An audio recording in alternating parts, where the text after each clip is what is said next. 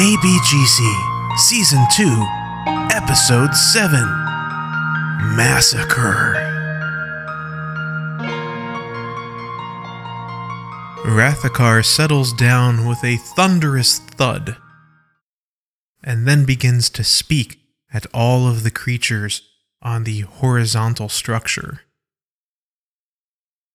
1,000 generations in the past, this planet was a harmonious balance of life. Air, land, and sea creatures, from the weak and fragile sparkfly to the powerful and proud law core, all coexisted effortlessly. There were 5 different tribes of my kind as well. Red, green, blue, white, and yellow, each watching over a different landmass of this world. All was well, until a male in the blue tribe reached adulthood and turned vicious. He began killing for fun. This was very much against our laws. First it was small things, but soon he hungered for bigger and bigger victims. Before too long, he had convinced the entire tribe of blue shadowcasters to follow his way of unbalanced killing. It didn't take long before they wiped out all the life from the landmass they were supposed to be protecting. Bored and addicted to death, he turned on the Shadowcaster tribes. He slaughtered the young males and took the young females back to his homeland to increase the size and frequency of his tribal breeding. He would send out male decoys to engage the adults of each tribe, so he could then attack them from their backs. The only thing that can kill an adult Shadowcaster is another adult Shadowcaster, and he didn't want to risk a fair fight. One tribe fell, then another. Soon, there were only 2 tribes left, his and mine. We battled back and forth for what would be lifetimes to you. He had more young males on his side, but mine were properly trained. As long as they didn't get too terribly outnumbered, they could take care of themselves. However, having the females of 4 tribes was causing the numbers to skew further and further in his favor. Eventually, he was going to win, unless something changed. So I staged a large battle on one of the other landmasses as a distraction, while I unleashed a plan of my own. Rot, over in the corner, raises his paw wildly from the middle of the crowd, trying to get Rathakar's attention. Rathakar, looking quite annoyed, says, "What?" Rot answers back, "I have to pee!" Tarek shakes his head. "Rot, just hurry up and go." Rot pushes his way through the crowd, out into the forest. A few moments later, he pushes his way back in, and offers a concluding, if not idiotic, wave back to Rathakar. Rathakar closes his eyes for a moment, shakes his head, and continues. About the same time, the 2nd tribe had fallen victim. I started laying down the foundation of my own plan. You see, the populations of shadowcasters are naturally kept in check by a small creature which feeds exclusively on our eggs. The Blue Tribe killed most of them off in their other lands. The only egg eaters that remained were on our landmass. We began a breeding program to increase their numbers at an alarming rate, and during that large decoy battle, we secretly released the egg eaters onto the Blue Tribe's homeland. By the time he returned and discovered what I had done, it was too late.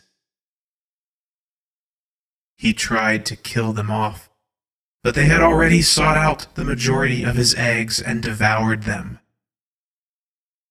In no time, his numbers drastically decreased, and the final battle didn't take long after that. His hunger for death did not automatically make him a skilled warrior. That hill is the grave site of the blue shadowcasters that died in that final battle. The leader is among them.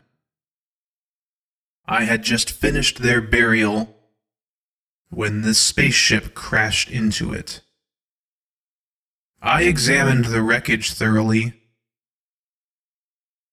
I even stayed a while, watching for any survivors, but there were no signs of life that I could see. Only the artificial voice could be heard. So I listened.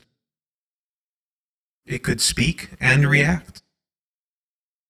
Eventually, I left to return to my homeland, leaving instructions with my young to protect the remaining egg eaters while they sought out the last of the Blue Tribe eggs.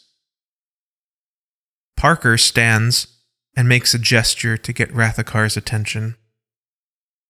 So, how does that make all this your fault exactly? Rathakar answers, The essence of a fallen shadowcaster returns to the planet.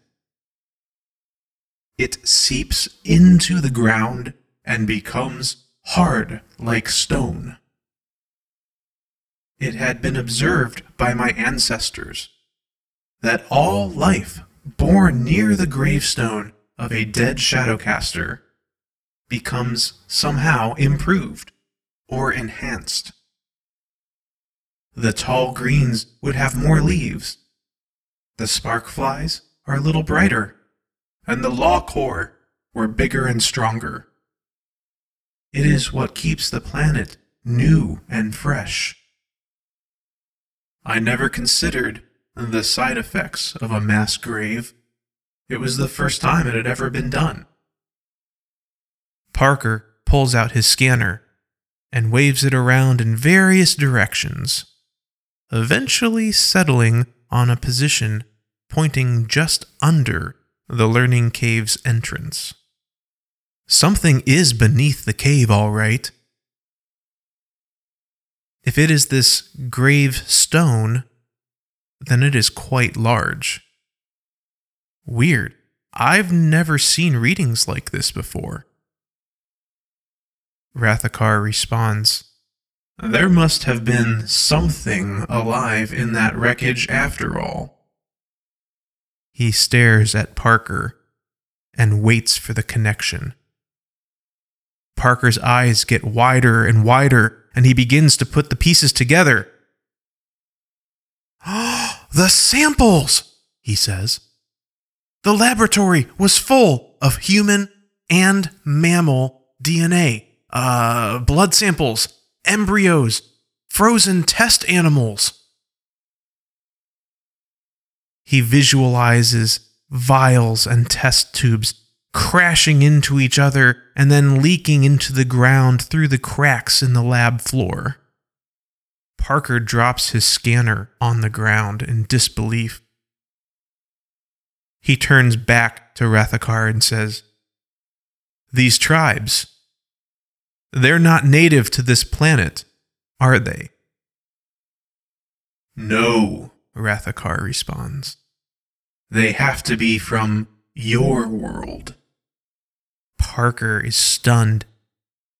He stares in disbelief and maybe even a little disgust. You're all part human. You're just a swirled together mess of ingredients from some sort of energized genetic stew. Ugh. Yuck. He turns his back to them and begins walking away, looking a little ill. All the tribe members put their ears back and hang their heads at the very unusual insult. Rot looks over to Derek and says, "Does that mean he doesn't want to be our friend?" Derek looks back at Rot and says, "Yeah, I think it does, Rot."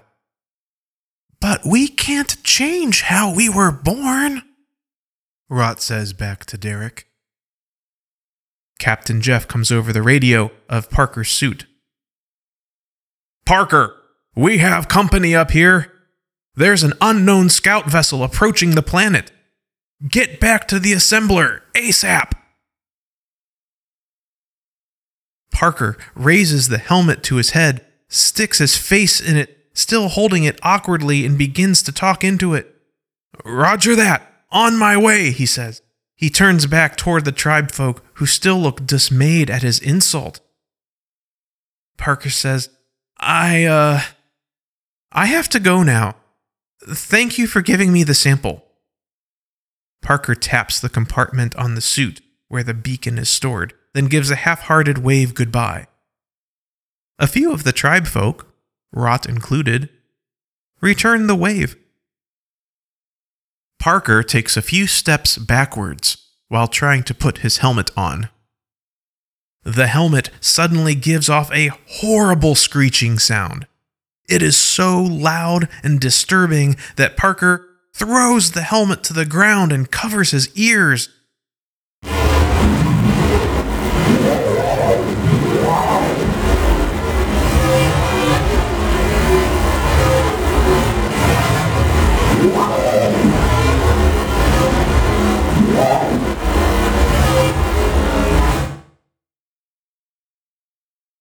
He's screaming in pain.